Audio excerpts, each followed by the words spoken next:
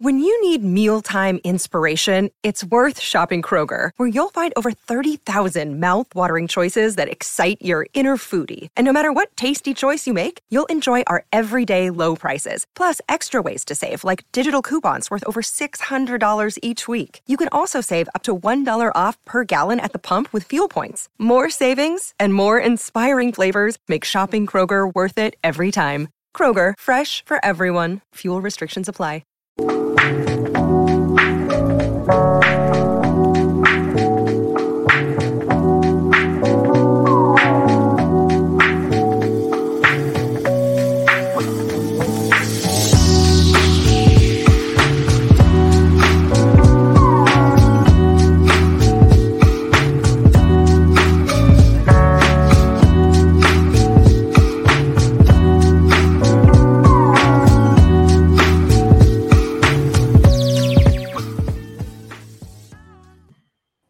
Hey, welcome in and welcome to another Monday night edition of the CHGO Bears After Dark podcast, powered by PointsBet. Use promo code CHGO when you sign up to get 2 risk-free bets up to $2,000. How's it going, everybody? Happy Victory Monday night here for the CHGO Bears After Dark. I'm sure, Greg, you're just like me and Cody. You too. Just, I don't know, days like Mondays after a Bears win just have an entirely different feel than after a Bears loss. I know we were here a week ago and we're like, oh no, here we go again, kind of doom and gloom. But I know yesterday's game wasn't perfect, but still a win makes that next Monday morning and the entire day just feels so much better. Yeah, it's unique, I guess. I mean, the Bears wins are always make the weeks go by better, the work week go by better, laying bricks, feeling a little better about the record, projecting how they can steal a few more wins to get us into October and November.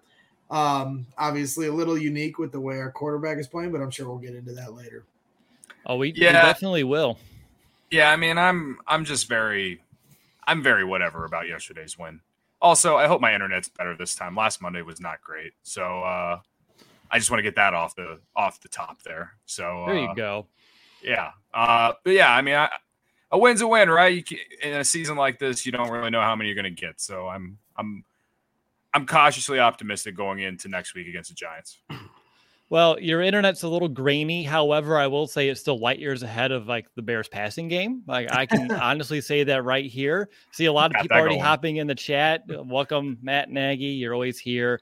Torin, welcome. Jay, Jesse, Money D, I am Skokes, and I already mentioned Torin as well. So as you come in the chat, we'll definitely come say hey, ask some questions throughout the way. And we're going to play some games here tonight, too. It's going to be a lot of fun heading into this Monday night matchup between the Giants and the Cowboys. And it's a good game to watch if you're a Bears fan because you can start your scouting report on the Bears' next opponent because we head to the Big Apple to take on Daniel Jones and the Giants. So speaking of this big game, let's talk about some bets to start off this show. And I'll be honest, I don't have any myself because we have the expert here on the show and Cody. And I felt so bad yesterday because at the tailgate, one of our listeners, were hanging out for a while, got to meet him.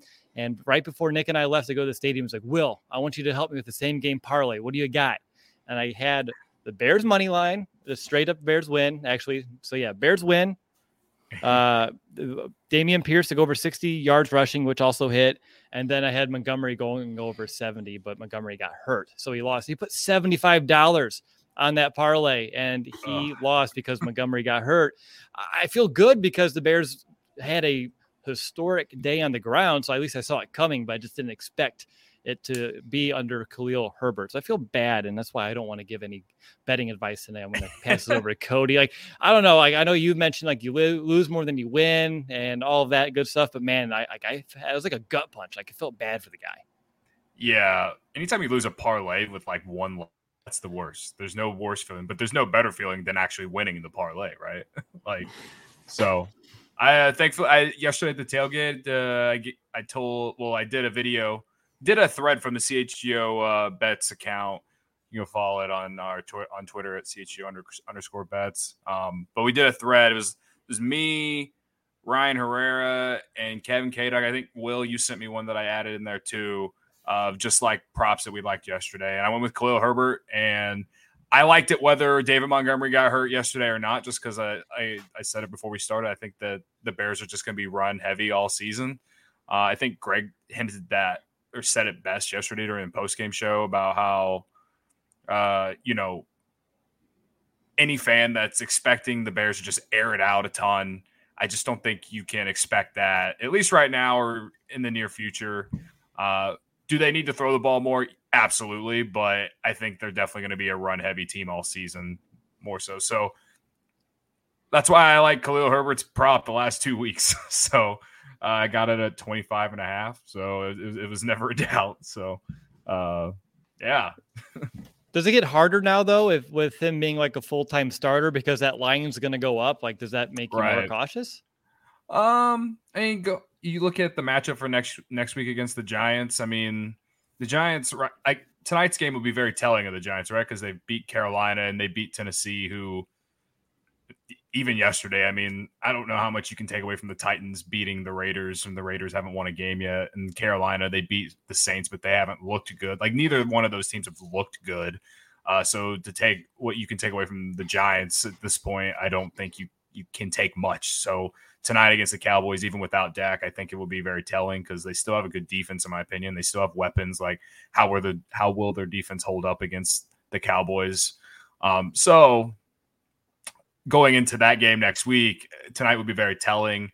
Again, I think it's a must play, at least because I just think the Bears are going to run the ball so much. Like, there's going to be the opportunities, and that's the way that I look at it. So now, how good is the Giants' run defense?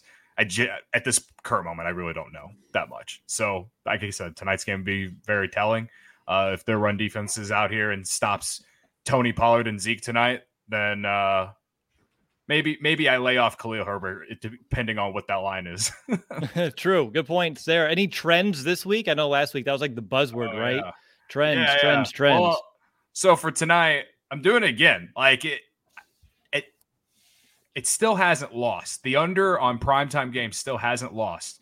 The Bills and Titans game last week, I got it at 48. That means it pushed because that's how many points there were total in that game.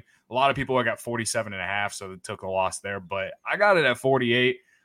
So the under, for me at least, is still undefeated in the season on primetime. So I'm going to ride it again. Plus, it makes sense to take the under tonight. Cooper Rush against Daniel Jones. I think there's going to be a lot of running, a lot of not many pass plays, in my opinion. I got the under at 39.5. It's down to 38 on PointsBet now as we speak. I mean, that's a low total. Like, I don't blame you for not wanting to take it, but I just think it's like an easy play to just throw out there and just ride it out because, again, the trend is hitting right now. Like, it's not like a bunch of overs have been hitting. It's not even just primetime too, but like even for the entire NFL season, there's been a lot of unders to start the year. So I'm going to write it again whenever it's Daniel Jones going up against Cooper Rush. So I like that. That's probably, as far as the trend, that's the one play I like. But as far as props, I love Tony Pollard tonight. On PointsBet, you can actually get I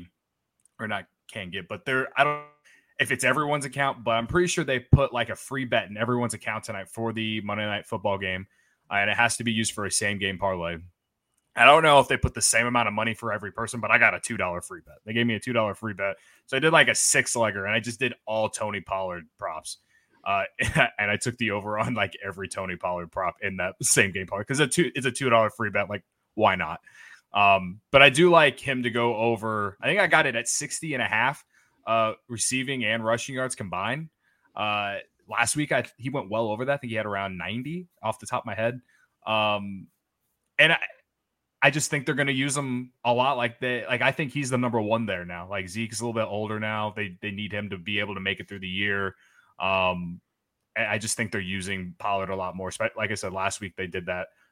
And so I really like him tonight against the Giants. I just don't, it's hard to trust Cooper Rush, but that's why I think that he's going to be, dunking with Tony Pollard all night. I mean, or handing it off. I think that's a lot of what we'll see. Maybe CeeDee Lamb will get in there. I hope so for my fantasy team's sake. But, I just don't see a lot of offense in tonight's game. So, like, if there is any offense, any prop really on a running back, like Saquon Barkley, I mean, I've seen a lot of sharps on Twitter that I follow. They all love, like, the over on Saquon Barkley's, like, longest rush attempt or whatever, which I think is at, like, 18 yards or something like that. So, I mean, he had a great week 1. He was pretty solid week 2 again. He looks healthy. Yeah, like I think any prop with him isn't a bad play too. But again, it's just for me, it's hard to place anything on the Giants after these 2 wins because they're like, it's like, okay, they're 2-0, but like, are they for real? And like, we're still really not going to know after week 3 is over. But like, putting my money on anything related to Giants is kind of tough, even though I did on week 1 for them to cover the spread. But, as far as like player props, I really like Tony Pollard tonight. I think that he's going to have a good game. So I'm riding with the scrimmage yards. I even took anytime touchdown, got it at plus 230. So, if Tony Pollard doesn't have a good night, then I ain't going to have a good night, guys.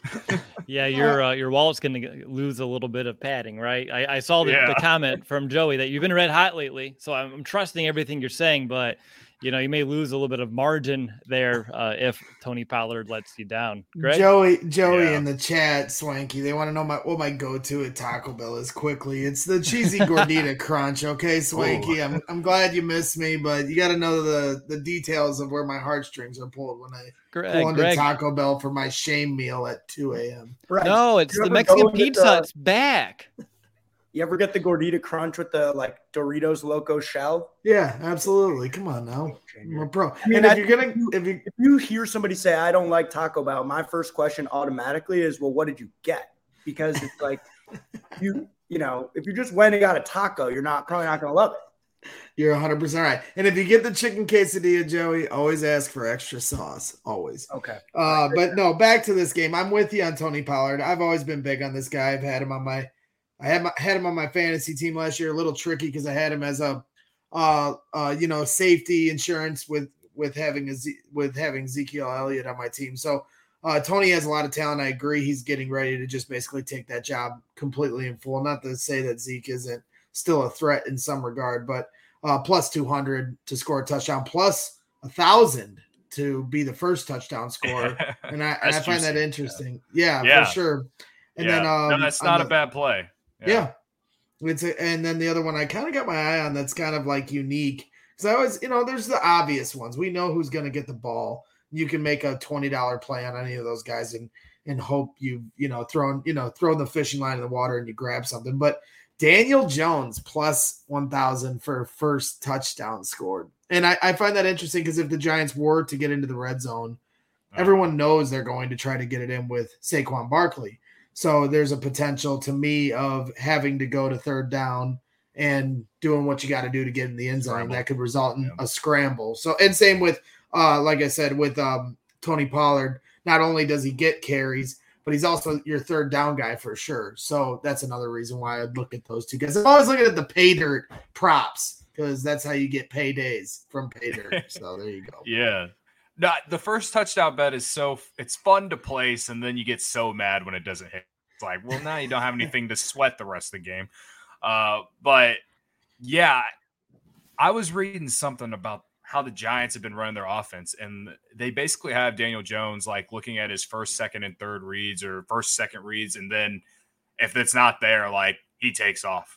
And like I've watched games where he's racked up rushing yards, and you look at him, you're like, that guy doesn't look like he can do that. Like, it's not something you just think about when you think of mobile quarterbacks. No. Like, he's not the first guy you think of. But the guy actually is an athlete. Like, the rushing yards for him is like 25 and a half.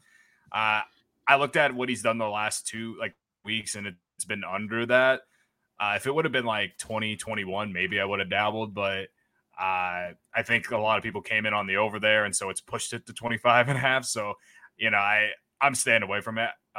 But I don't mind. I don't mind, a first touchdown bet on someone like that. Like, if you're going to take a first touchdown bet, you might as well go for like the big, like go for the big fish, right?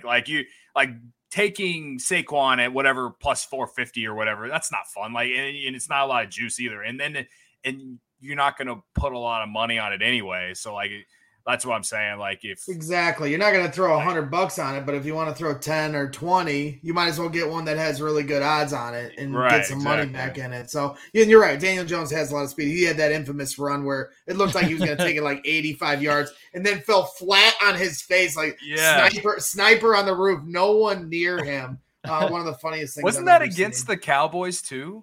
Could have been. I thought it was a divisional game that he did that in, but I'm sure they'll bring it up on the broadcast if it was tonight. Good point.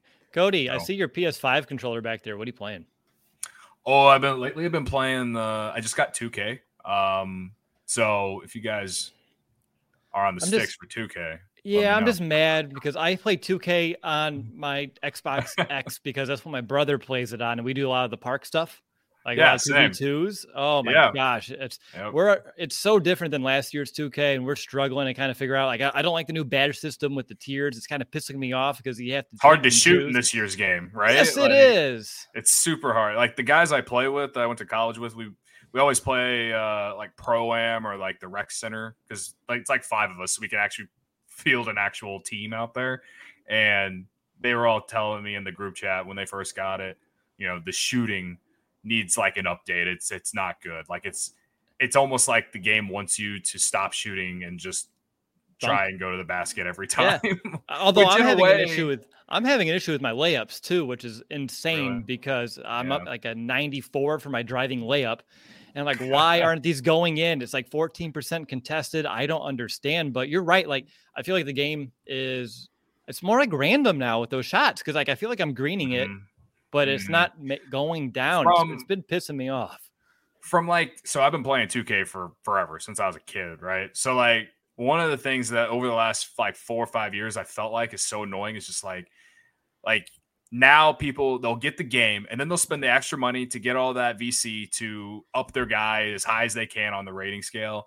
And then everyone just makes like the sharpshooter. And so like everyone's just shooting threes and like doing nothing else. And it's so annoying because they'll shoot it from like Steph Curry range. And like it makes sense. Like that's like how it makes sense how people are successful with it because like that's just the way the NBA is now. And so like the NBA, they're making the game to like how it is on the court. But like, man, like when everyone is doing it though, it's so annoying. So part of me kind of feels like maybe they did that way they would get a little bit more variety. Cause I just feel like, especially from playing all the Pro-Ams and the rec center, like everyone's they're just trying to make their guys super good at shooting the basketball. And that's it. They're not good at anything else. They just shoot the basketball and they're 99 overall at it. It's the most annoying thing. So yeah, no, I totally get it. I get it 100%, but yeah, I've played too much 2K in my spare time, which I don't get a lot currently, but when I do, it's pretty much right to the park and grinding badges and figuring things out. I don't know if this digs into my psychology at all, but I don't really have time for Madden or NBA 2K anymore because I got so much going on. Obviously, Will, you do too. With kiddos, not saying you don't, Cody, but you'll learn something when you get a kid in the house. So no disrespect. I know you're a busy man as well, but if I do get on PlayStation, I just pop in Grand Theft Auto and I just run over an entire city of people, and then that's it. I log off. Classic stress reliever.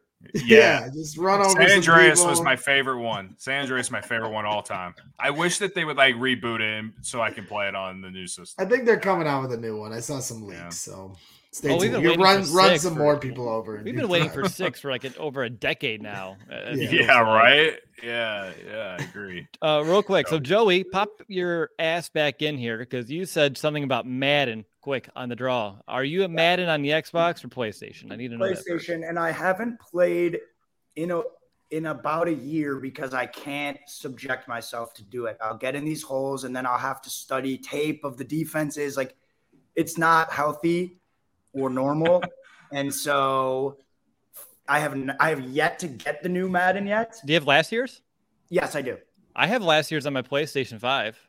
Well, we might have to fire it up. But we're going to have to because I'm going to score on you. The next gen one. But I'll get it to play you because this is what I live for. I was thinking about bringing my PlayStation into the office and like leaving it there because that is an excellent idea. Because yeah, my controller's sitting there, but I'm gonna be out real, y'all. Like I haven't been playing as much as like I used to, based off what we all do for a living here and all that kind of stuff. So like, I was thinking about bringing it in and leaving it there, and then like maybe we can get like a tournament going, whether it's 2K or Madden or just anything. Honestly, I got Call of Duty on here too. We can play some Call of Duty. Like I don't know. We can escape the 5 stars like in GTA for Greg. Yeah, exactly. There we go. Oh man, but I think esports, that would be a fun thing for us. I'm debating a YouTube channel for like 2K just with my brother for fun. Nothing really glamorous at all. We're not good, but I want to get better. And so maybe holding myself accountable in a public space will do it. But see a lot of awesome people here in the chat here today. We got Tiff, Angelo's here, Chubbs is here, Dig is here. Nicholas Moriano's already popping in. Kyle Waddle, Money D. Brian Welcome, Dable stopped everybody. In. Yeah, Brian Dable stopped in before the game. Mike Martz. So many coaches in here. We got Mike Martz, Brian Dable, Matt Nagy. I saw Lovie Smith in the postgame show yesterday, Greg. This is it's intense. Yeah. A lot of smart football minds in the chat, so we appreciate it. It just shows where like how good we are that we have all these football minds coming here to give us their takes in the chat. Actually, there was someone I met. I don't know if you did yesterday, but his name was DT, Greg, and he's been a fan of our show for a while. And he was on like the practice squad for the St. Louis Rams, like I think like 8-9 years ago. He said something like that, but I thought it was pretty nice because he was like acknowledging like how I break down games and my thoughts. I'm like, if you're saying that, like that's just all the validation like I needed to feel like I'm on the right path. Oh, there you go. Absolutely. You absolutely are. But we appreciate everybody's support. I love this. I love this comment. After hours, Luke. Oh no, it went away. Put it back on the screen. There it is. CHGO gaming will be awesome because Karma will get rocked in Madden or 2K. Now that would be a sight to see. Yeah. He was avoiding me in bags yesterday, but we'll see. It was a windy day, and there was a lot of people that wanted to be on the bags, so we didn't want to take over the boards for all the people that were nice enough to come out and join us. The tailgate was a huge success, though. I had a lot of fun, and it was good to see like everyone who just supports us. So that was the highlight of my weekend for sure. 100%. Oh, look at that! It was a great time. I know I didn't get to stay as long as I liked, just getting to go to the game, hanging out with the boss, Jake there and Nick, but just getting to meet fans of CHGO and fans of the Bears show. It's been, it's always surreal. Like even like I've been doing this for 7 years, and every time someone just recognizes me from this thing, I'm like, get out of town. Like, no, you don't know who I am. Like someone just yelled, Will. And I like didn't even look because like I didn't expect it to actually be me, but I thought it was a really good time. The food was delicious. The DJ was playing some jams. And as you see here, like that huge group photo, we had a huge turnout. I thought that exceeded my expectations. Like, what about you guys? Like, was this like better than you ever envisioned? Because like I had a thought in my head, but this like totally exceeded it. I mean, I'm sorry, Cody. It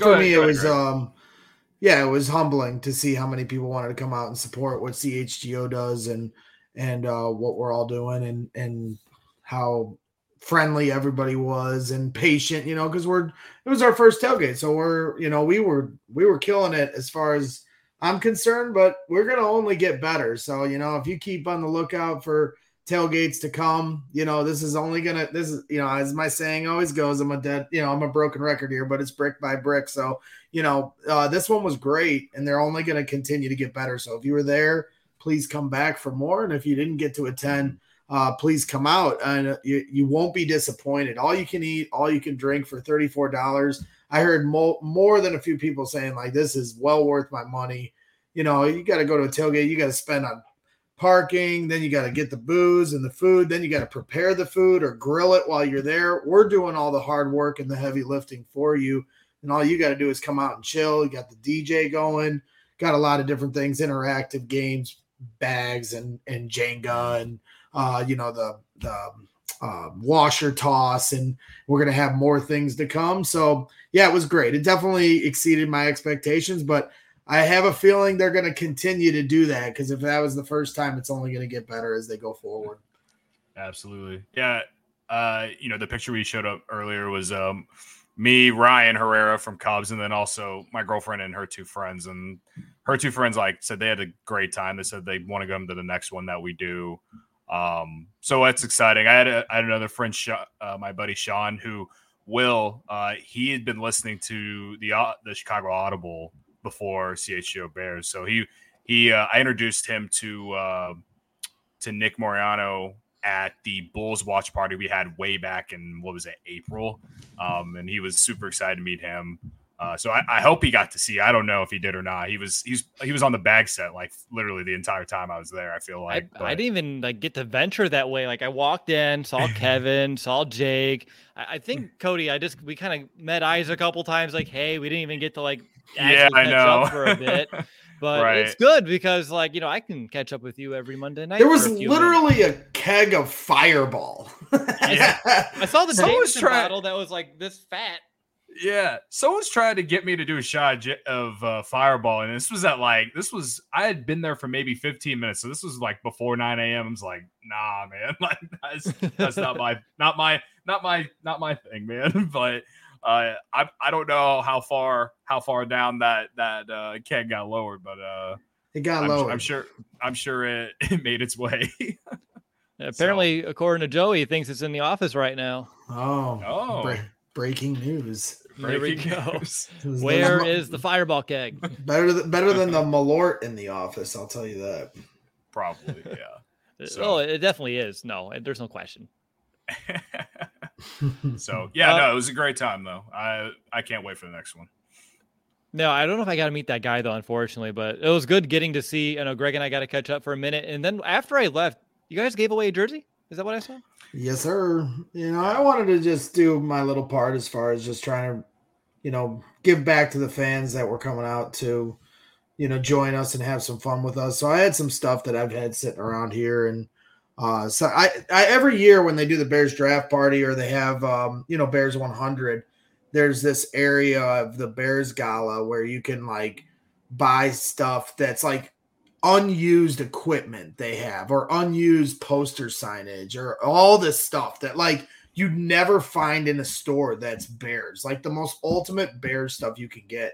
And the thing that I love to get the most are these official Bears socks that they actually wear, when they're playing, and they're unused. They're all in, nicely wrapped like they'd come to a store. And for years I've been getting these and giving them as Christmas presents. So I have a ton of them. Every time I go, I reload on more, and so I brought some of those to try to give away. And then we had a Justin Fields jersey laying around. It didn't fit me. It was an XL, so it didn't fit me. I figured we'll bring it out, and somebody was smart enough. One of the fans that came out was smart enough to say, "Hey, do a bouquet," because I couldn't figure out how to give it away when I was doing the socks giveaway. I was just doing trivia walking around, and I couldn't even figure out good trivia questions. So I was essentially just handing these to people if they just, take in a question and deal with my nonsense for a minute. And so for the jersey, somebody was like, you need to just toss it and do a bouquet toss. And I was like, all right. And that ended up being a pretty epic moment. A guy from Montreal that came all the way from Montreal, Canada, caught the jersey. So if anybody was deserving of getting that, somebody that makes a trip that far to come to the CHGO Bears tailgate. So I was happy he came down with it and just trying to be fair and let everybody have a good time and have an opportunity to get cool stuff. Yeah, tall man wins. He was 6'7", so not a surprise. I met them in line when I was at the food truck line. I met them actually well before that. I think it was right when they arrived and they told me they were from Canada, and I was like, holy shit, you guys came all the way here. That was exciting to hear. Great. Yeah, Philosophy just said, did we give away Carm's $12 Mac jersey? That will be for the next tailgate. We're throwing Carm's $12 Mac jersey, but the guy that wins it might just throw it in Lake Michigan. I don't know. My guy Sean, who I mentioned earlier, he just left a comment in the chat. He's the guy I was talking about. He told me he tunes into you guys, the Bears podcast, every single day. So he's a good dude, big supporter. I appreciate him. He's a good friend of mine. So Well, I appreciate Sean. Bear down, right back at you, man. It's been great. I'm trying to think of other things you can do instead of like a bouquet toss. Like, could we do like 1-on-1? Like, you have to win routes, and like the winner, like it's like a tournament style for it. That would be fun to watch. Yeah, I think. But I thought about making everybody race, but I was like, these people are here to have fun. Let's not put them through the combine just yet. Well, hey, if once that fireball keg reaches a certain level, then we make them run, and then froggy. Things get really interesting here at the tailgate. All right, real quick, I see Nick's popped in. I want to get some of his updates from Hallis Hall. Cody, before you go, who wins tonight? Okay, I'm taking the Giants. I'm taking the Giants. I think the Giants are going to win tonight. I don't feel great about it, but I feel better about Daniel Jones than I do Cooper Rush. Well, the question is, do they win next week? Well, one way that I've spin zoned my thinking is now that the Giants are going to be coming off a short week, and then they win tonight, and it'll be a big win. If they do win, it'll be a big win for them against the Cowboys. Then they're due for the letdown against the Chicago Bears next week. So that's one reason why I like the Giants tonight. So that's my own thinking, though. That has nothing to do with gambling. But that's what I am hoping for. I need the Giants to perhaps win big tonight against the Cowboys, only to let down the entire state of New York next week against the Chicago Bears. The forces a team of that everyone will say. Yeah. Everyone will say, especially if they beat the Cowboys, everyone will be like, oh, they're gonna steamroll the Bears, and then the Bears come in and shock the world. That's the NFL. It's how this works. All right, Cody, thanks for hopping on here. It was a lot of fun getting to catch up since we didn't get to talk yesterday at the tailgate, and I'll see you next Monday, man. Absolutely, guys. Thanks for having me. Later, Cody.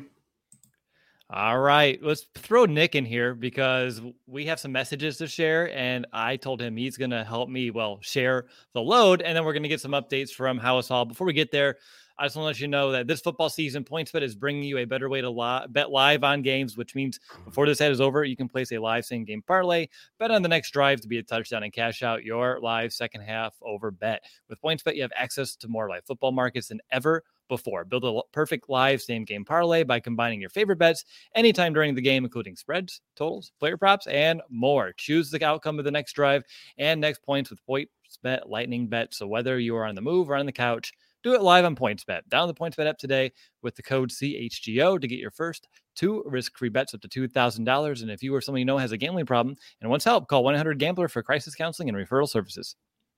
Hi, Nick. What's going on, everybody? What's going on? You guys are having a lot of fun. I was like in the chat there waiting to come in. I'm like, all right, let me just get in here and join you guys real quick. Yeah, I'm happy you're here. And let's talk about game time, and then we're going to talk about Victory Monday at Hallis Hall. Yeah, absolutely. With game time, I'm going to ask everybody, the listeners, watchers here for today's show, just a question. And a couple questions, actually. Have you ever dreamed of sitting in a seat you never thought you could? 50-yard line? How about courtside, behind home plate, floor seats at a concert? It's possible with the Game Time app. The biggest last-minute price drops can be found on the seats you thought you could never buy. You won't find a better deal this season on Bears tickets. If you love CHGO too, then you'll love the Game Time app. The best way to support us is by buying your tickets through the link in the description. Join over 15 million people who have downloaded the Game Time app and score the best seats to all your favorite events. All right, Nick. Happy Victory Monday, sir. What's up? Nothing much, you guys. It's a weird Victory Monday, but nonetheless, it is a Victory Monday. You'll definitely take it over, obviously the other outcome. But yeah, you guys, it's I was kind of reading, just kind of surveying the chat, a little bit of mixed results, and I get it. But like you said, it's a Victory Monday, and not every team in the NFL can say that today. Did you see that Matt Nagy thinks you're cute? Or he thinks that you're cute, that that you are cute? Yes, now I'm seeing it right there, unfortunately. What's with all the coaches? It's a little strange, but what's with all the coaches in the chat here? I thought I saw Brian Dable earlier. Yes. You have Matt Nagy, so bringing in all the... Mike Martz. Okay, interesting one. So you're bringing a lot of different football minds. Whether some are good, is debatable. But you're bringing a lot of football minds in this chat right now. I don't know if I'd call Marks a football mind at this stage, right? I don't know. He lost some of it, but we'll get there. Nick, Hallis Hall, you're there today. What should we know? I don't have like any like specific questions per se. I'm going to keep this, open and loose here, but I just want to know like vibe check, major updates that we need to know, and we'll go from there. Yeah, so today was just press conferences at Hallis Hall today, and it started off with Cole Kmet. And I just wanted to ask him, like, hey, you got your 2 first catches of the season. What's that like? And he said it was good. It took a little bit longer than he would have liked, now being 3 games in the season, to finally register a catch. But he did say some interesting things in the short time that we had to speak with him. He said that one, the run game is really successful right now, and he said that run game should open up the opportunities in the pass game. And he just overemphasized throughout his press conference that they just need to keep working at it. And that's going to be the biggest thing in order for this passing game to finally, look like an NFL passing game. And why he's convinced that it will get better, he just looks at the guys in the locker room, everybody at Hallis Hall, and like how hard all these people work.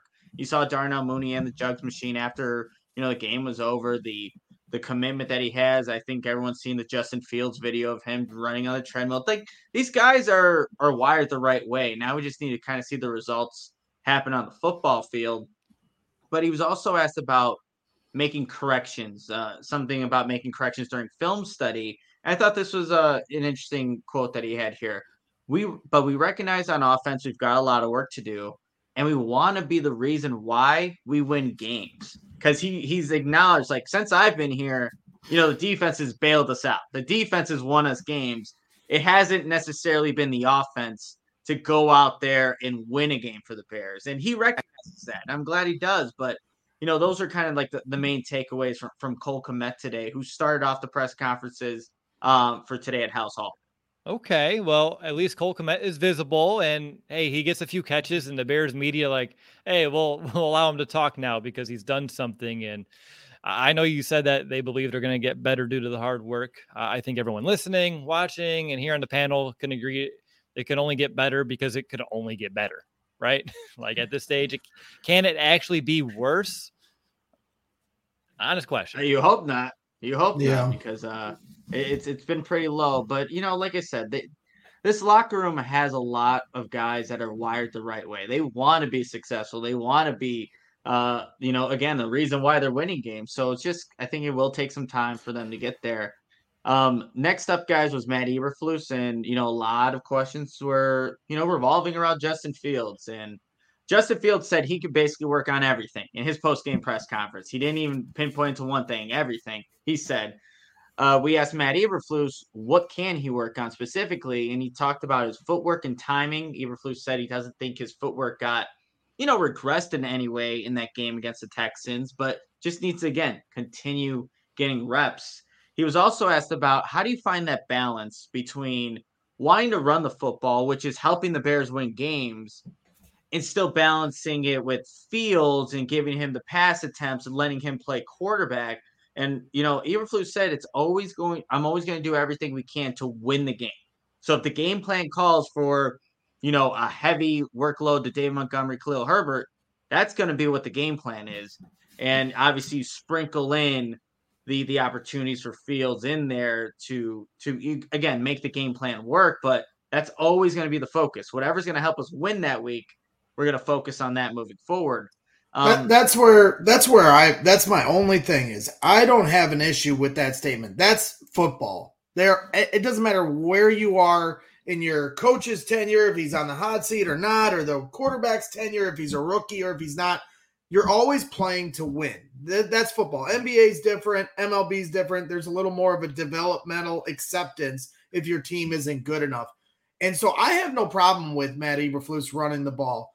That if that's what is going to make their team win. They won on Sunday, so I don't have too much of a gripe there. But at the same time, the 3rd and 6 in the first half, to me, was a bailout. Just get off the field. You want to say, I don't want him to turn the ball over. That's not you don't trust your quarterback. You're not putting any confidence in your quarterback either because it's 3rd and 6. in my opinion, that's called third and manageable. That's an opportunity to look through your playbook and find a play for Justin Fields to move the chains, get that field position back. They ended up punting and they returned it back like 30, 40 yards. And so the field position was flipped, even though you were trying to do what's best for the team there. I would have preferred them to pass on that situation. And I know Matt Eberflus admitted to his mistake at the end of the first half, not calling the 3 timeouts, or not using one of his 3 timeouts when they substituted a player out with like 35 seconds left. That was the other instance. Those 2 instances, I felt like you took the ball out of Justin Fields' hand, and you're saying you want to play to win. That's not playing to win. Play calling like that. That's play calling scared. I understand Justin Fields is struggling, but you're wiping any semblance of confidence if you won't give him those little opportunities. The rest of the game, I have no issue with. They're running the ball as good as they've ever run it. And that's saying a lot for this franchise. They won the game by the skin of their teeth. Roquan saved the day. So at the end of the day, he can get the last laugh. But those are the 2 critical points I would point to when saying, hey, we are trying to win the game. So in those positions, I'd like to see him attempt to throw the ball. Do you guys have any thoughts on, okay, so if we want to win games this year and it's going to happen through defense and running the ball, that would turn Justin Fields into like that quote game managing type of quarterback, which I hate to say because I still believe he has the potential and the talent to be a much more capable quarterback than one that's like, hey, just don't lose me this football game. But I guess also being a game manager this year, if they just kind of, pick and choose the spots, would allow some room, like you said, Greg, like 3rd and 6, like a game manager, you're at least going to give them an opportunity there. You just don't have to be a team that drops back and throws it a bunch. And maybe that's what we're seeing here already. But would you be satisfied at the end of the year if they're a run first team that relies on their defense and Justin Fields does become that quote game managing quarterback this year? Even though I understand like you want to see what he has, but does that make the sense for the Bears like their best approach moving forward? I would not be happy. I mean, we'll take what we can get. I mean, if they're game managing because they're scratching and clawing for that last playoff spot, which right now, if you look at the playoff picture through 3 games, the Bears are in. So we're in the playoff picture after 3 games. Let's throw the parade. But no, by the end of the year, I want to see progression. There's no way after Justin Fields was able to have gradual progression in Matt Nagy's offense, who had no idea how to run the ball for 3 years, the last 3 years, that he can regress with these guys. And the promise in that last preseason game where it seemed like they were going to have a balanced attack, that's all fallen apart at this point. I want to see them bounce back. I still have expectations for Justin Fields. I understand the weapons aren't there. Velus Jones eventually will get on the football field, and I'm certain, me and you are certain he's a playmaker, but we'll never see it until he gets out there. Once he gets out there, I think that adds a wrinkle to the offense and something the defenses have to keep in check or at least keep their eye on, even if he's not ready to, have huge games out of every Sunday. And then, of course, N'Keal Harry. I mean, I know he's just another role player, but, with Byron Pringle leaving the stadium with a boot last week, they're thin at receiver. So, I understand why he's if that's what it turns into, but no, I will not be satisfied about it. I want to see progression. I'm willing to give him his 3rd year to prove it. If he's our franchise quarterback, I'm not going to be out on him by any means, short of an abysmal failure this season. And I know we're getting our head of ourselves when we talk about that, but no, I want to see progression. And so far we haven't seen it. So, I understand all the different variables, but right now isn't good enough. He understands that. I think the coaches understand that. And let's just hope on Sunday that there is minimal, gradual, success for this team. I'm not asking for much. 100 yards, 70 yards, that's not cutting it.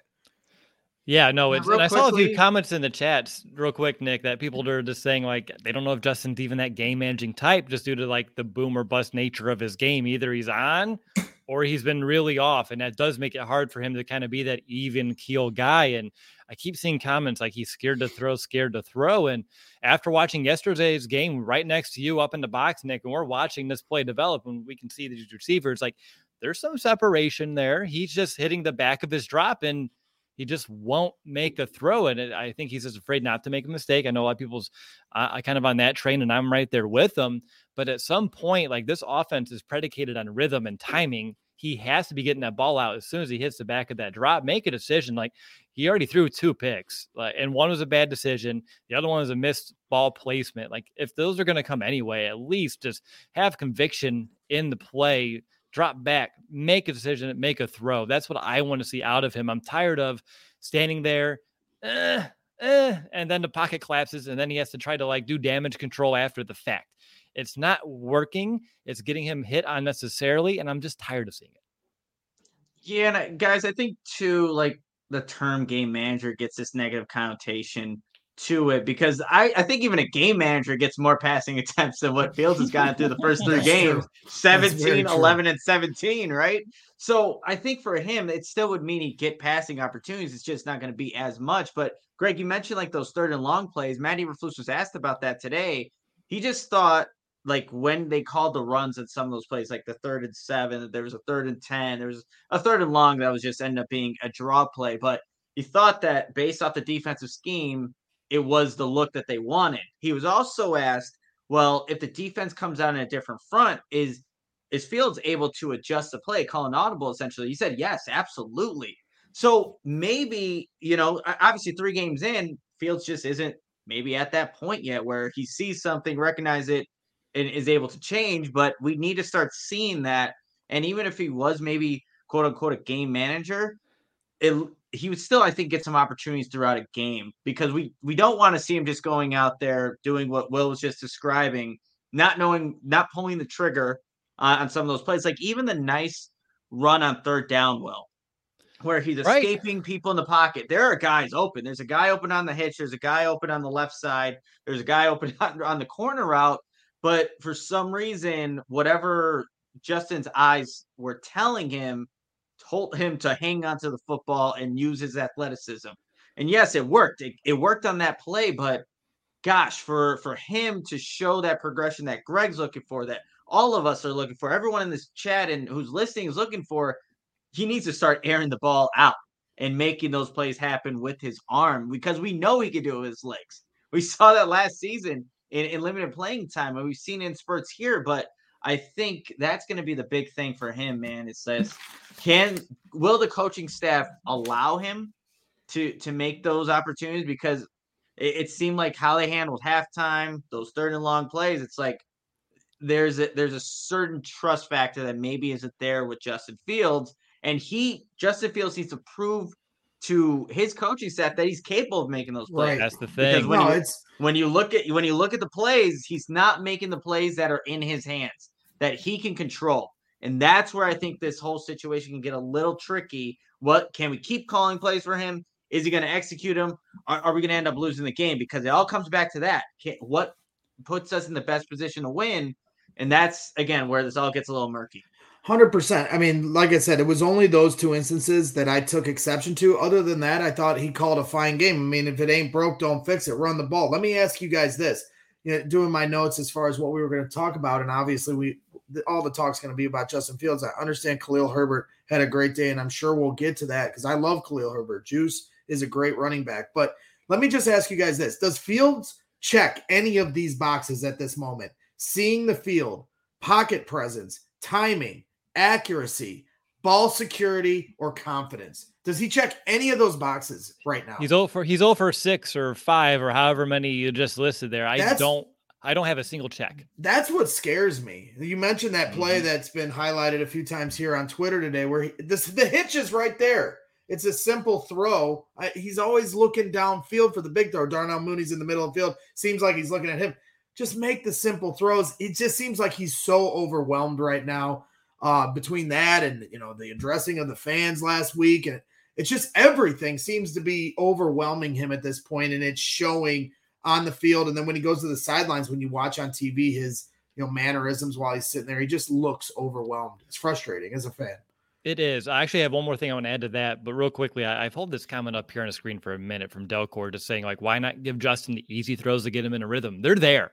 They're calling him and they're there. He's just not taking it. And that's what we're trying to get to. It's very just frustrating to watch as a fan, someone that wants Justin to become the guy. Like, Nick, we've had so many conversations about him before the Bears even drafted Justin, about like he could become that franchise quarterback for this team. And then he's here and we're excited. And you get the glimmers of hope last year, making throws that, I'm going to keep saying it, made my jaw drop, some of the throws that he was able to make last year, just with that arm talent that he has. And we haven't seen a throw like that so far yet, this season. So yes, not every play has those long developing routes. Like there's going to be different levels to every play because you do want to stretch that defense in multiple ways to open up some, your guys. But he's just not taking those easy throws when they're there. And Greg, you mentioned like what he looks like on the sidelines. And I saw that today too, during like my rewatch for the broadcast.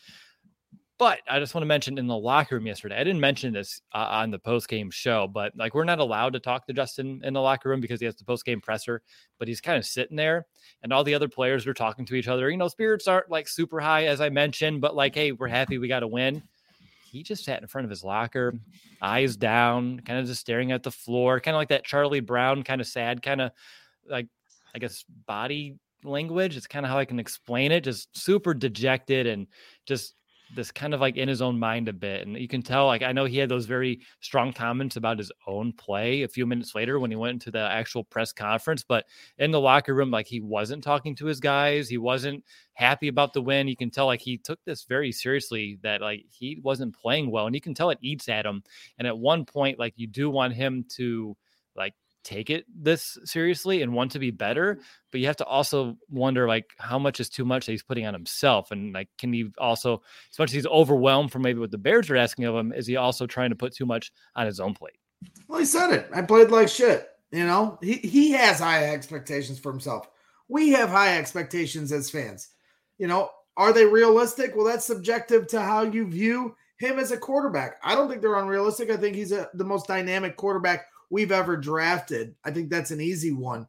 Will he be the most successful? Time will tell. So no, I mean, that's why I will be disappointed. I have high expectations of this guy. I expect them to figure this out on Sunday against the Giants and start throwing the ball a little more. Am I saying 303 touchdowns? No, I'm just saying a more competent offense where they're moving the chains through the air a little more and not having to rely so much on Khalil Herbert, because it doesn't, they say David Montgomery's day-to-day. We're not going to know for sure until maybe Wednesday. We know how Eberflus is very tight to the vest on injury updates. So now we've lost one of our weapons in the running game. Khalil Herbert certainly did a great job, to replace or to help out David while he was on the mend.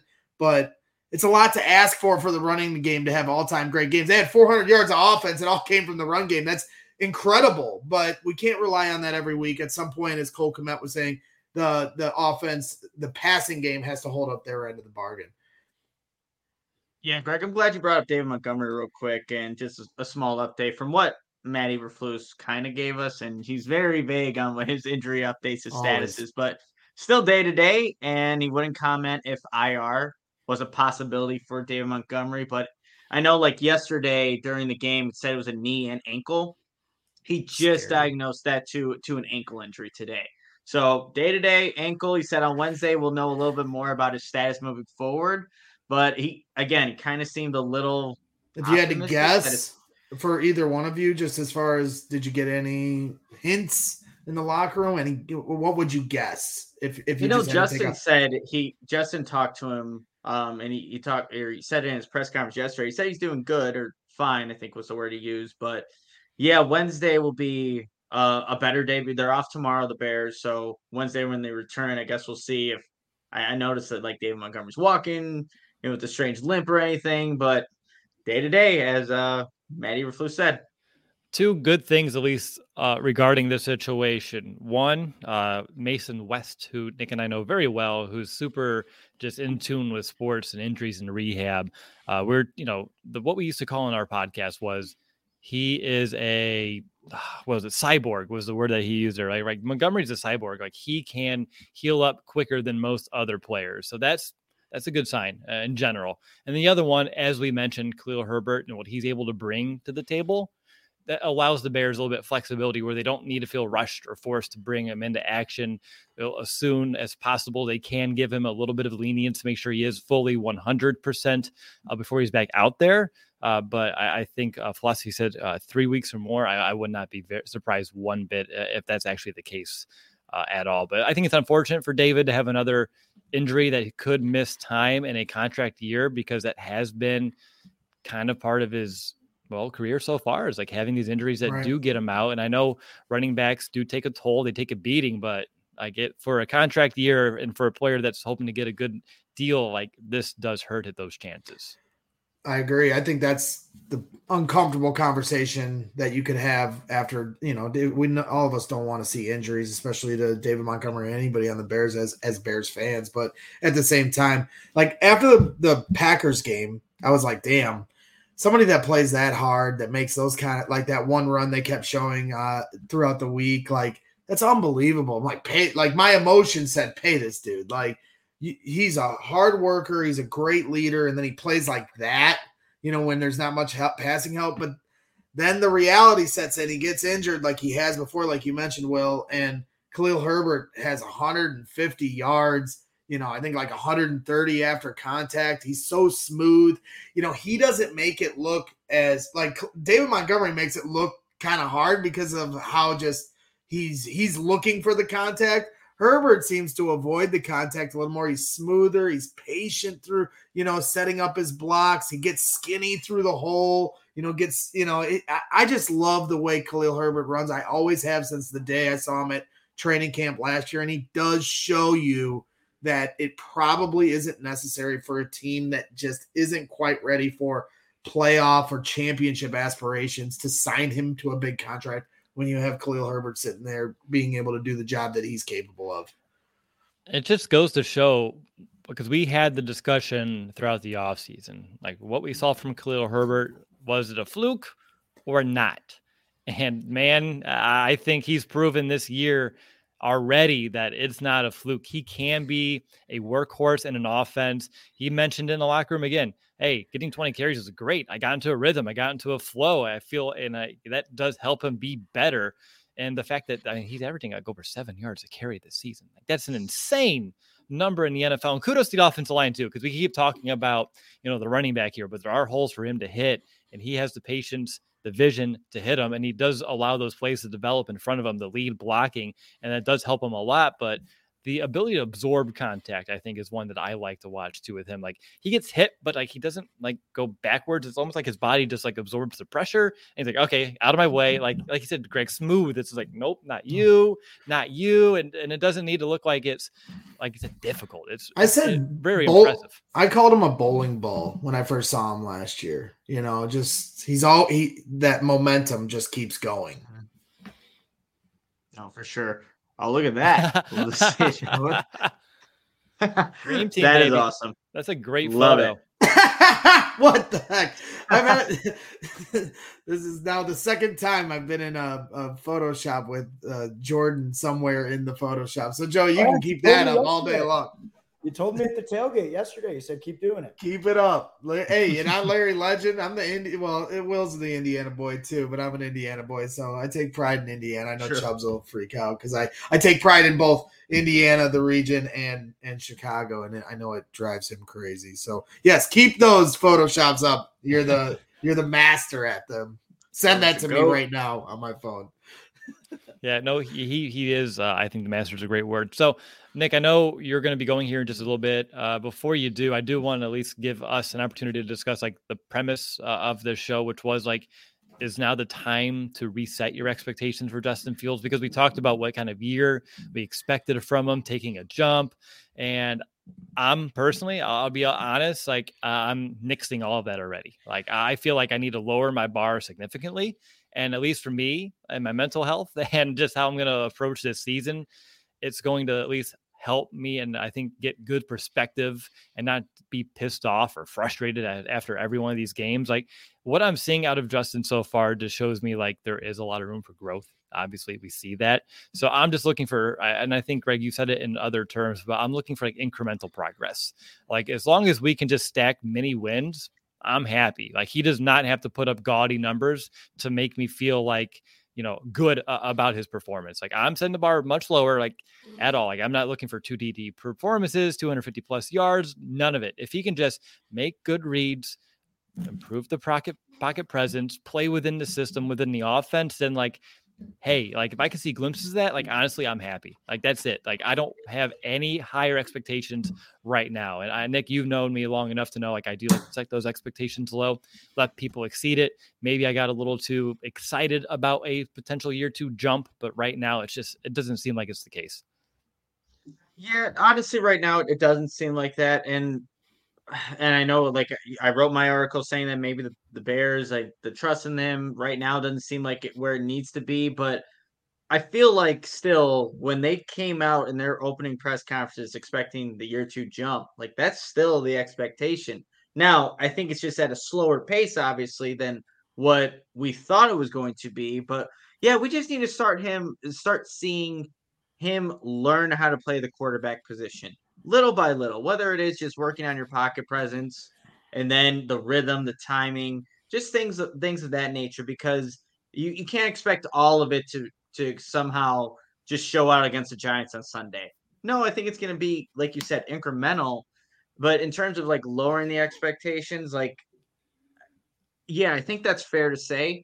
The thing that I just don't want to have happen at the end of the year, you guys, is that once it's all said and done, you still don't know anything about Justin Fields, where you don't know if he's the guy moving forward, that you're in this position as the Bears, going to finally have a first round draft pick and not know what you should actually do with that pick.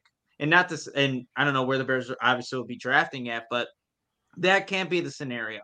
You need to see what he's capable of. And still, it's not going to be to the full extent because he doesn't have the people around him. He doesn't have the playmakers around him. But you need to see in the environment in which he can control some of the variables, like making the right read, delivering an accurate pass, that he's capable of it. That he can show that confidence and swagger that we saw in, like, that Pittsburgh game. So if he could do that, I think that's where we need to see it from Fields this season. And one thing too, I just want to add real quickly, then Greg, I'll get your thoughts, is it's a balance because it is a complete football team. Like, you want to see what Justin has, but also you need to evaluate this entire roster. And for Coach Eberflus and Ryan Poles, like, they're in their first year. They don't want to just go out there and lose and have losing records and lose the locker room and not being able to establish this culture and start getting, more heat over to them because the Bears aren't winning games. So, like, they do want to win. I think you can tell they're playing to win. So it is a real interesting balance that the Bears will need to keep striving to find, is how do you fairly evaluate Justin so you have a really good idea heading into next season and how you should approach building this team moving forward. Is he the guy or not? And also, like I said, building the locker room, building the culture, winning some games, good momentum here too, because that's also very important for both of them, being rookie head coach and rookie GM. It's a real interesting scenario, really, all the way around. Yeah, I mean, for me, I guess I'm going to keep my expectations low here for the next month and a half, because as we saw just on yesterday, they have winnable games early in their schedule. We've all talked about this. That's why there has been so much discussion about their win total. Will it be, the national pundits saying they're going to win 4 games and Bears fans going crazy. And then there's other Bears fans that were picking Adam Hogue picked 9 wins. I think Corey Wilton picked more. I had him at 7, but it's just such a wide range of opinions, especially within Bears fans. And we can all be a little crazy when it comes to this. So now look, you have the Giants next week. You got the Vikings, you got the Commanders at home on Thursday Night Football, certainly a winnable game. Then you have the Cowboys and the Patriots coming up too. Both have quarterback injury issues. And so that leads you to think, hey, those are winnable games too. And so I understand, like, hey, I'm not going to fault Eberflus for trying to win these games early on, keep this team in a competitive place going into October and November. So I have to keep my expectations low on how much they're going to air it out with Justin Fields. But if we get into late November, December, where we're playing really tough teams, the Bills, the Eagles, the Packers, like back to back to back, and the losses start stacking up, and now we're thinking about the future, where it's more of an understandable conversation as opposed to right now in week 3 as far as talking about a draft pick, because we do have a first-round pick this year. And they're going to have to make a decision, Ryan Poles and the coaching staff, as far as is Justin Fields our guy? And if they don't believe that, they have to draft a quarterback in the first round. That's the last thing I want. That's the last thing I want. But they have to figure that out. I mean, I've seen people in the comments saying, Peyton Manning threw 28 interceptions his first year in the league. How many touchdowns did he throw that year? That means they were throwing the ball with Peyton. He may have thrown all those interceptions, but they were allowing him to throw the ball. Right now, they're not allowing Justin Fields to throw the ball. So how do they know what windows he can fit it in, what plays he's comfortable passing in, if you're just going to go with your bread and butter and running? And I get it, because you're trying to win games again. And the whole Mitch thing, it's just always going to be compared to Mitch. Mitch in his second year, because this is Justin's second year. I understand it's only 13 games so far for Justin Fields, but Mitch in his second year had 24 touchdowns, 12 interceptions in a year they went to the playoffs. So we all kind of looked over a lot of the things that might have been red flags for Mitch, that he wasn't the guy, because we're winning games. If that's what happens with this Bears team, more than likely Bears fans will sing the same song and deliver the word of patience if we're somehow making the playoffs at the end of the year. I highly doubt that's going to happen at this point, but crazier things have happened in the NFL. So, I don't know. As far as keeping my expectations low, I will early on in the season, but at some point they have to find out who this guy is, because like Nick said, worst case scenario is getting to the final game of the year and you still have no answer as to who Justin Fields is as the future of your franchise at quarterback. Really well said there, Greg. I think all three of us, making sure people understand that we're clear, no one here is giving up on Justin. No one here is saying he's Absolutely not the guy. We're saying there's a lot of room for improvement. We see it. We're going to give him time to figure this out, the offense time to figure this out. But there will also become a time where you just have to be honest with yourself. And it doesn't matter what we think. It's what Ryan Poles thinks. Exactly. And he didn't draft this quarterback, and we know Pace's track record when it comes to those first round picks, let alone first round quarterback. We saw that with Mitch. So we'll see. And I'm not trying to equate the two. I do still have belief Justin can turn this thing around. I just hope that he can find it. And honestly, I just want the guy to be happy. I want him to find some joy in this. I know I'm happy that he's taking it seriously, like I mentioned, but also it's a game. Let's have some fun. And I think if he can let loose a bit, that also will maybe allow him to play, a little bit quicker, a little bit faster, and confident, a little bit more confident. Exactly. Now, Nick, before you go, I actually want to, I don't know if you ever watched Saw, but do you want to play a game? I have seen a couple of Saw movies. They have some disturbing things in there. As long as we don't get into that realm of stuff, I'm down to play a game.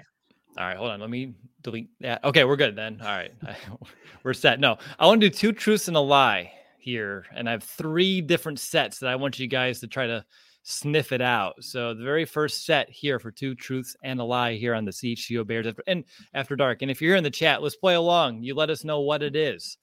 All right, we have David Montgomery leaves the team in catches. Jaquan Brisker is tied for 3rd on the team with 1 pass breakup. And Justin Jones leads the team in tackles for loss. Which one's the lie? This is David Montgomery leads the team in catches would be the lie. Okay, Nick, come on. What do you got? Okay, we'll go with that one too. All right. The lie is the Jaquan Brisker. He actually does not have an official PBU yet this season. Really? David Montgomery. First play. Yeah. What about the first play this week? They didn't count it. Where's the statistician? Who's the statistician at Soldier Field? I agree. But yeah, David Montgomery leads the team with 5 catches, which is nuts. Nuts, I say, according to PFR earlier today. Justin Jones leads the team in total TFLs with 3. Roquan's right behind there with a 2. But yeah, that one surprised me. All right, number 2. Justin Fields has the same yards per attempt as Tom Brady. Eddie Jackson is tied for 2nd in the NFL with his 2 interceptions. And Khalil Herbert has gained more first downs on the ground than Christian McCaffrey by only 1. Which one's the lie? McCaffrey one. The McCaffrey one for Nick. I'm saying the Justin Fields with Tom Brady. Yeah, I'm just going the easy money with the quarterback stats. Ours have to be the lowest. It sounds right, but Eddie Jackson, you guys are both right. That one was true. His 2 interceptions is second most in the NFL right now. Justin Fields does have the same amount of yards per attempt as Tom Brady at 6.6.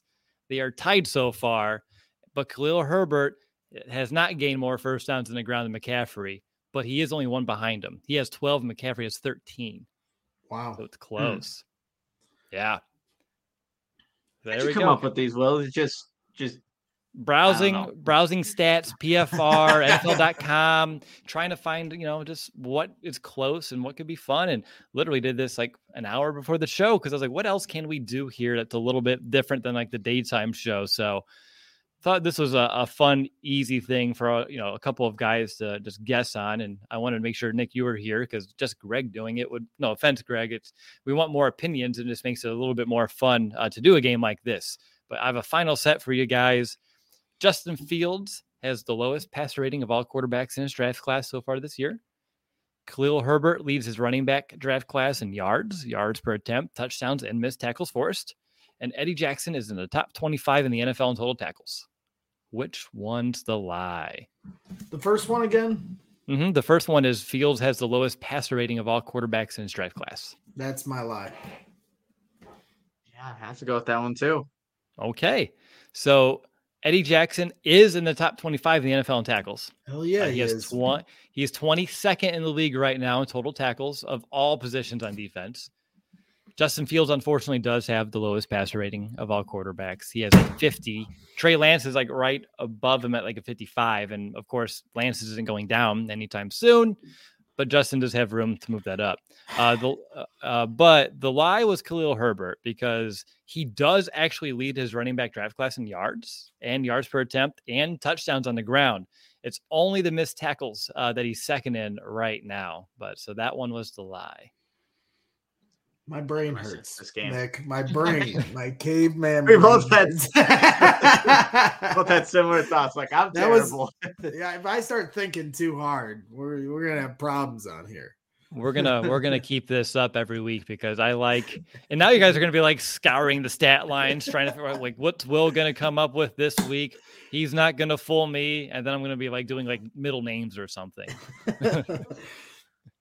All right. You don't have to go that in depth, Will, and you'll get us.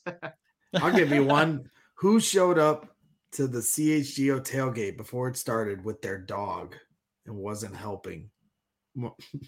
Adam Hogue, Mark Carman, or Corey Wooten? Corey Wooten. I'm gonna say Corey as well because I don't want to offend Adam or Carman, I guess. Oh, that's a Mark guy. I saw Carm on Twitter with a dog, so it seems like Mark's my ultimate rival, so I have to throw him on. No, Mark's great, but he did show up with his cute dog. I think his I forget the name of it. He was Doggy or Doggo or something like that. He was telling me or Puppo is the name. Puppo. So I had nothing but respect and love for Puppo. It's a cute dog, but yeah, he showed up with his dog.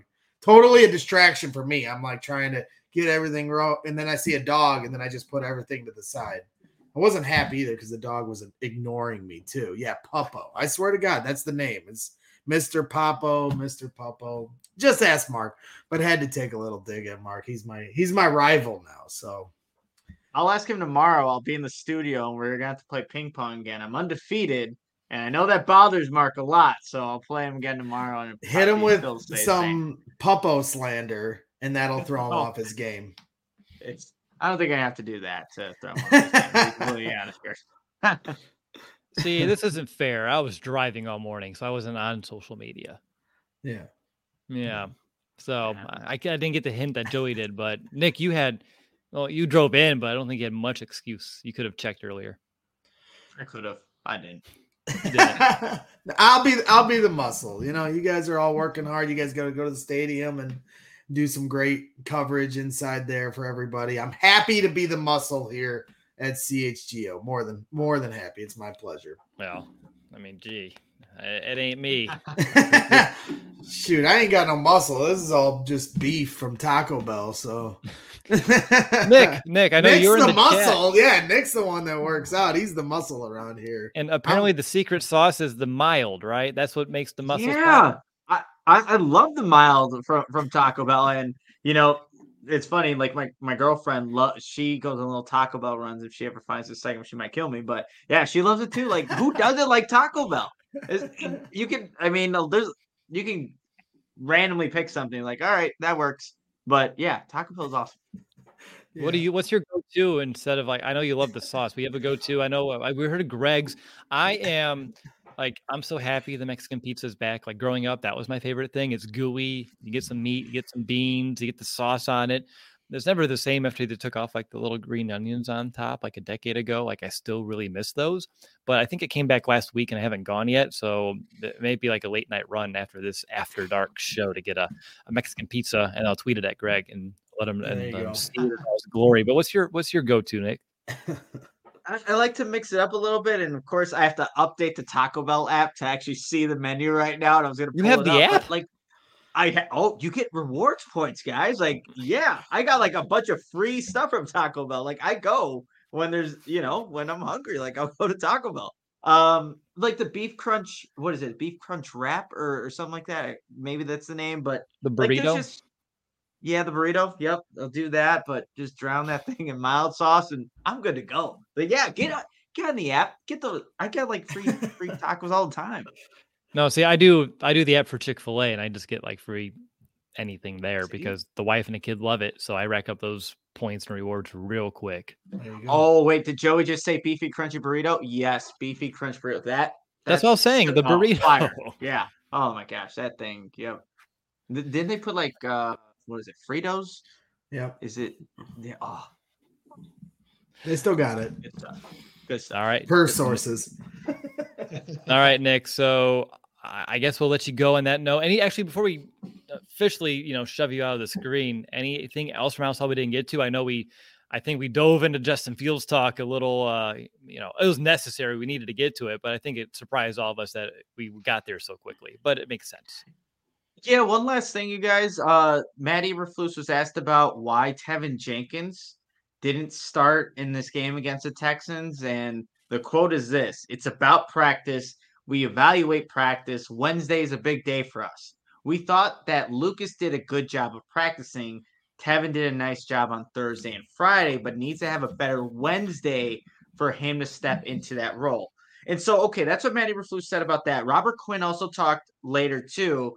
And he said, I forgot exactly what the question was, but it's not about what you do in practice. It's about what you do on the game that really signifies who you are as a player. So there's polar opposite kind of ways to think about this. Like some guys are, good at consistently practicing throughout the week. And then maybe on game day, they don't show up, or they're still, they practice what they've done and it shows on game day. Some players are just not the best throughout the week of practice, but will come out and show it on game day. I'm just curious, your guys' just your opinions on that. Like maybe Tevin Jenkins didn't have that good Wednesday practice, but he showed out Thursday, Friday. He didn't start, but we've seen Tevin Jenkins in games and it's looked good. Are you okay with this approach? Matt Eberflus is holding him accountable, and hey, you're not going to start. Just what's the mindset from you guys? Just curious. Go ahead, Will. You're making me go first, man. I was trying to, because I'm a little bit torn because Nick made a good point about like what we're seeing in the games. Like I want that on the field. I want that bully at right guard that's going to go out there and just destroy people. We've seen it already. But also on the same token, and this always makes my mind interesting because I can find rationales for anything.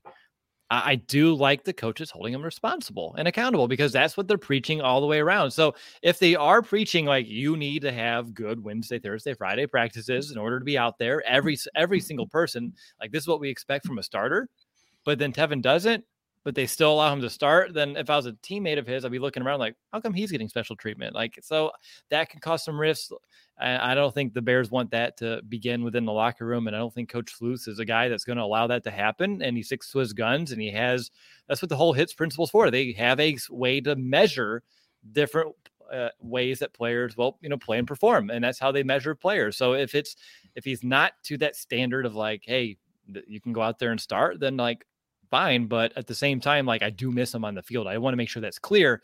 But I like keeping everybody accountable and not having anyone have like, special treatment or anything like that. Yeah, this really concerns me. This whole saga has gone, it's just been out of control from before training camp. We have had so little information. There's been so many different reports. My guy, David Kaplan, he reported that there was a disconnect between him and the coaches. And then there was word that he was getting traded. He's on the trade block from bigger guys like Ian Rappaport. And then, now he's still on the team. Now he's playing guard. And it seemed like he was kind of grabbing the bull by the horns as far as what they were asking of him. He wins the starting job.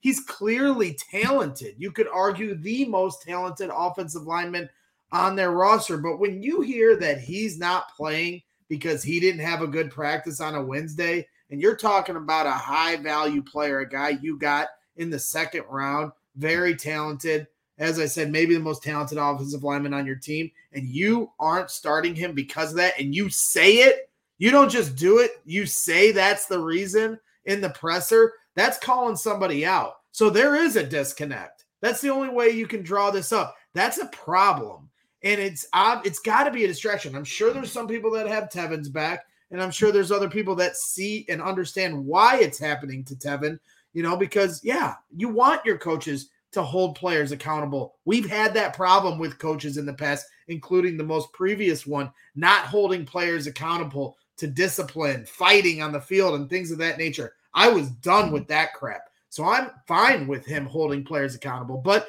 I hate to agree with Matt Nagy in the chat because I don't want to say Matt Nagy, but he says, how about they hold Fields accountable? I'm not asking him to come out there and blast Justin Fields, but if you're going to come out there and say, Tevin Jenkins didn't have a good day of practice on Wednesday, I'm sure Justin Fields is practicing better than anybody on the team. The way he prepares, you saw the video of him working out as soon as the game was over. Darnell Mooney's out there with the jugs machine, as you captured Will and Nick after the game when nobody was out there. I love that. So I'm not questioning Justin Fields practicing, but what I am going to say is we did hear Matt Eberflus say, everybody around Justin has to play better. That was what was said in the post-game presser yesterday. And so you're going to hold back criticism to your quarterback who clearly is struggling, but go after Tevin Jenkins in a press conference for the way he practiced on Wednesday. So there is a little bit of, a popularity contest, who you're going to, throw the proverbial player under the bus for here. Is it true? I have to take Matt Eberflus's word for it. But am I worried about this? How do I feel about it? It fires me up because I want this situation resolved. I'm honestly sick of talking about it. I'd prefer him to be on the field. So, it's just gotten to a point where we're this far into the season and we're still talking about this Tevin Jenkins saga. It's disappointing, to say the least.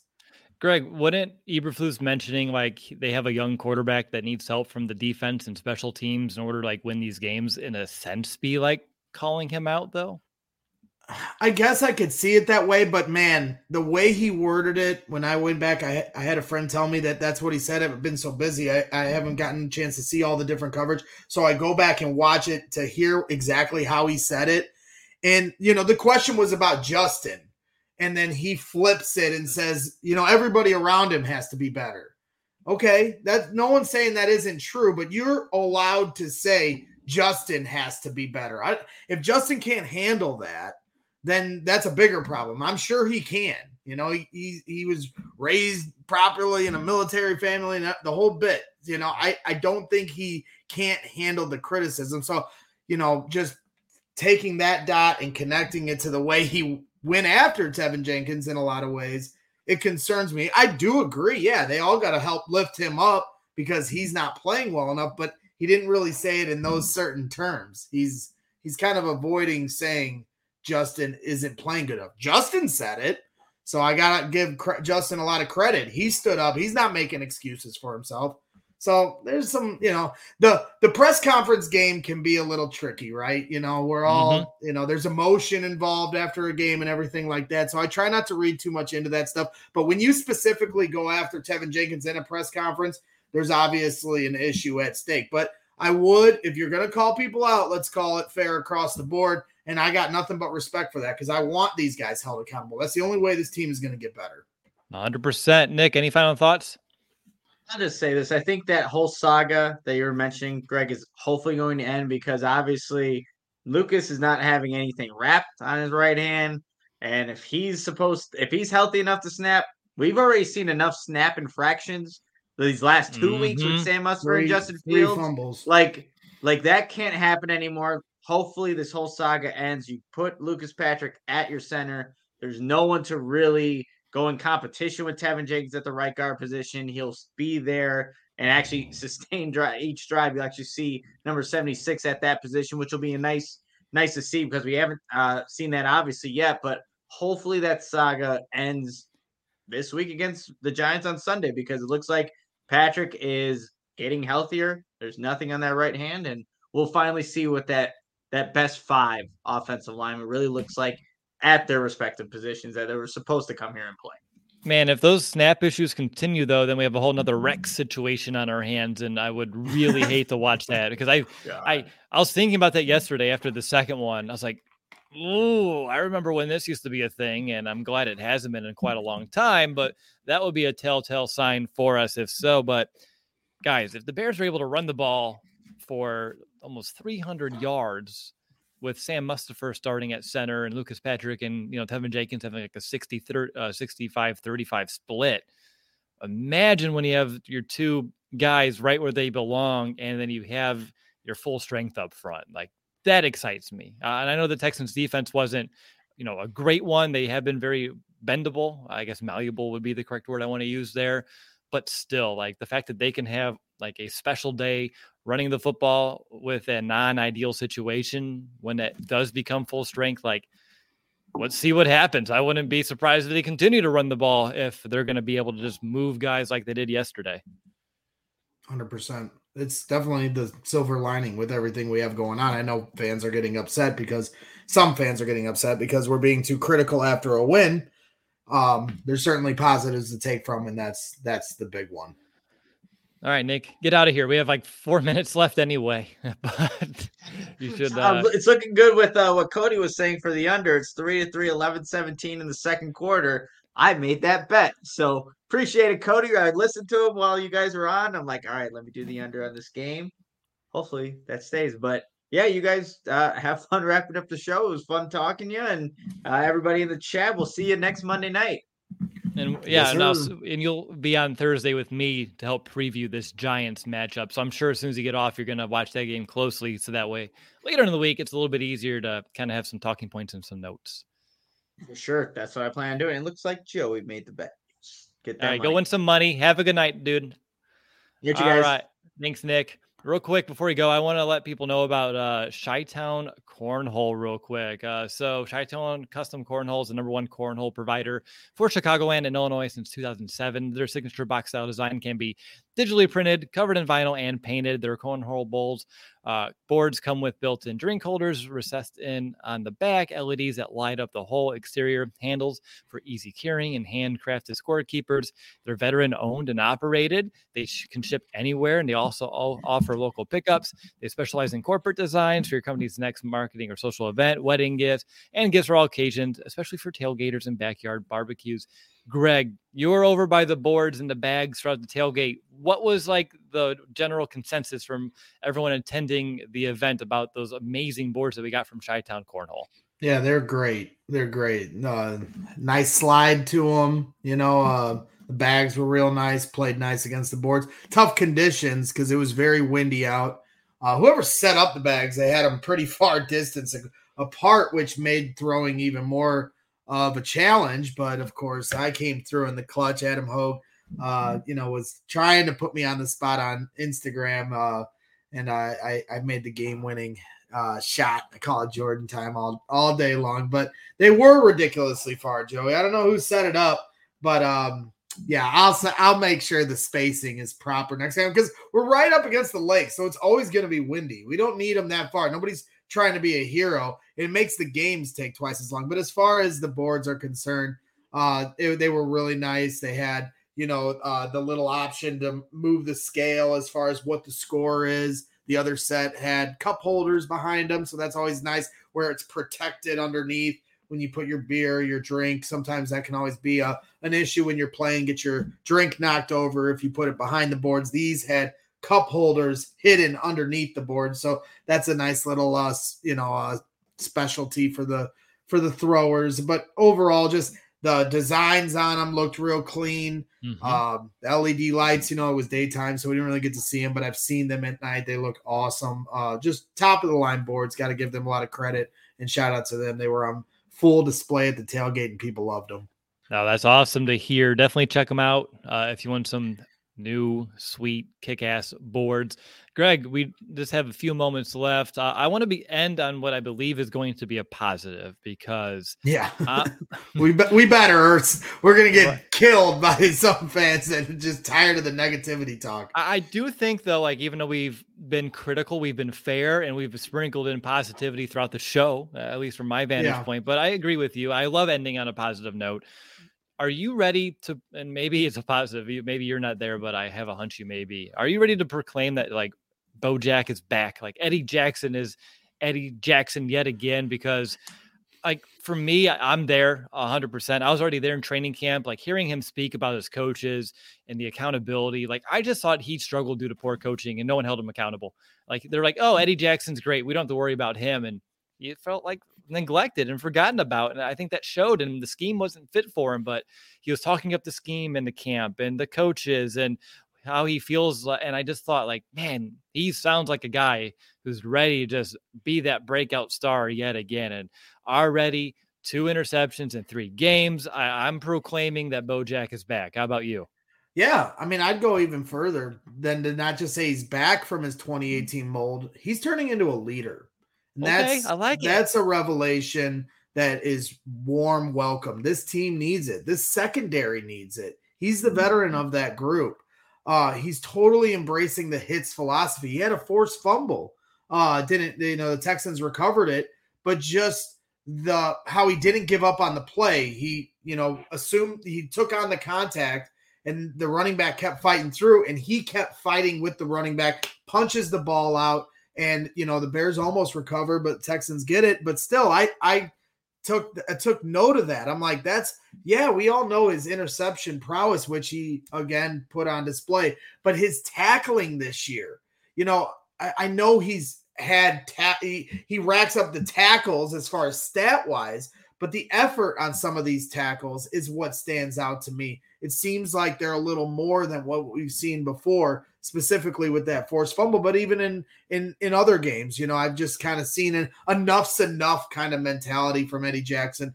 And like I said, I think there's a leadership, aspect to this. He's growing into being the veteran that he now is. When he was here in 2018, he was a young player with a lot of veterans around him. Now he's the veteran with young players around him. So I think there's an evolution to Eddie Jackson here where he's not only back, but he's taking another step in his development as a veteran, star player on this defense. Good stuff there. I think one thing too is just that ability or I guess the focus and emphasis he's placing on trying to knock that football out every single time. I understand there's other people making the tackle. So he's smart enough, instead of just going in to get the guy down, while the player's up, he's punching at it, he's ripping at it. And you've seen a few of these footballs start to wiggle, hit the ground, Bears ball.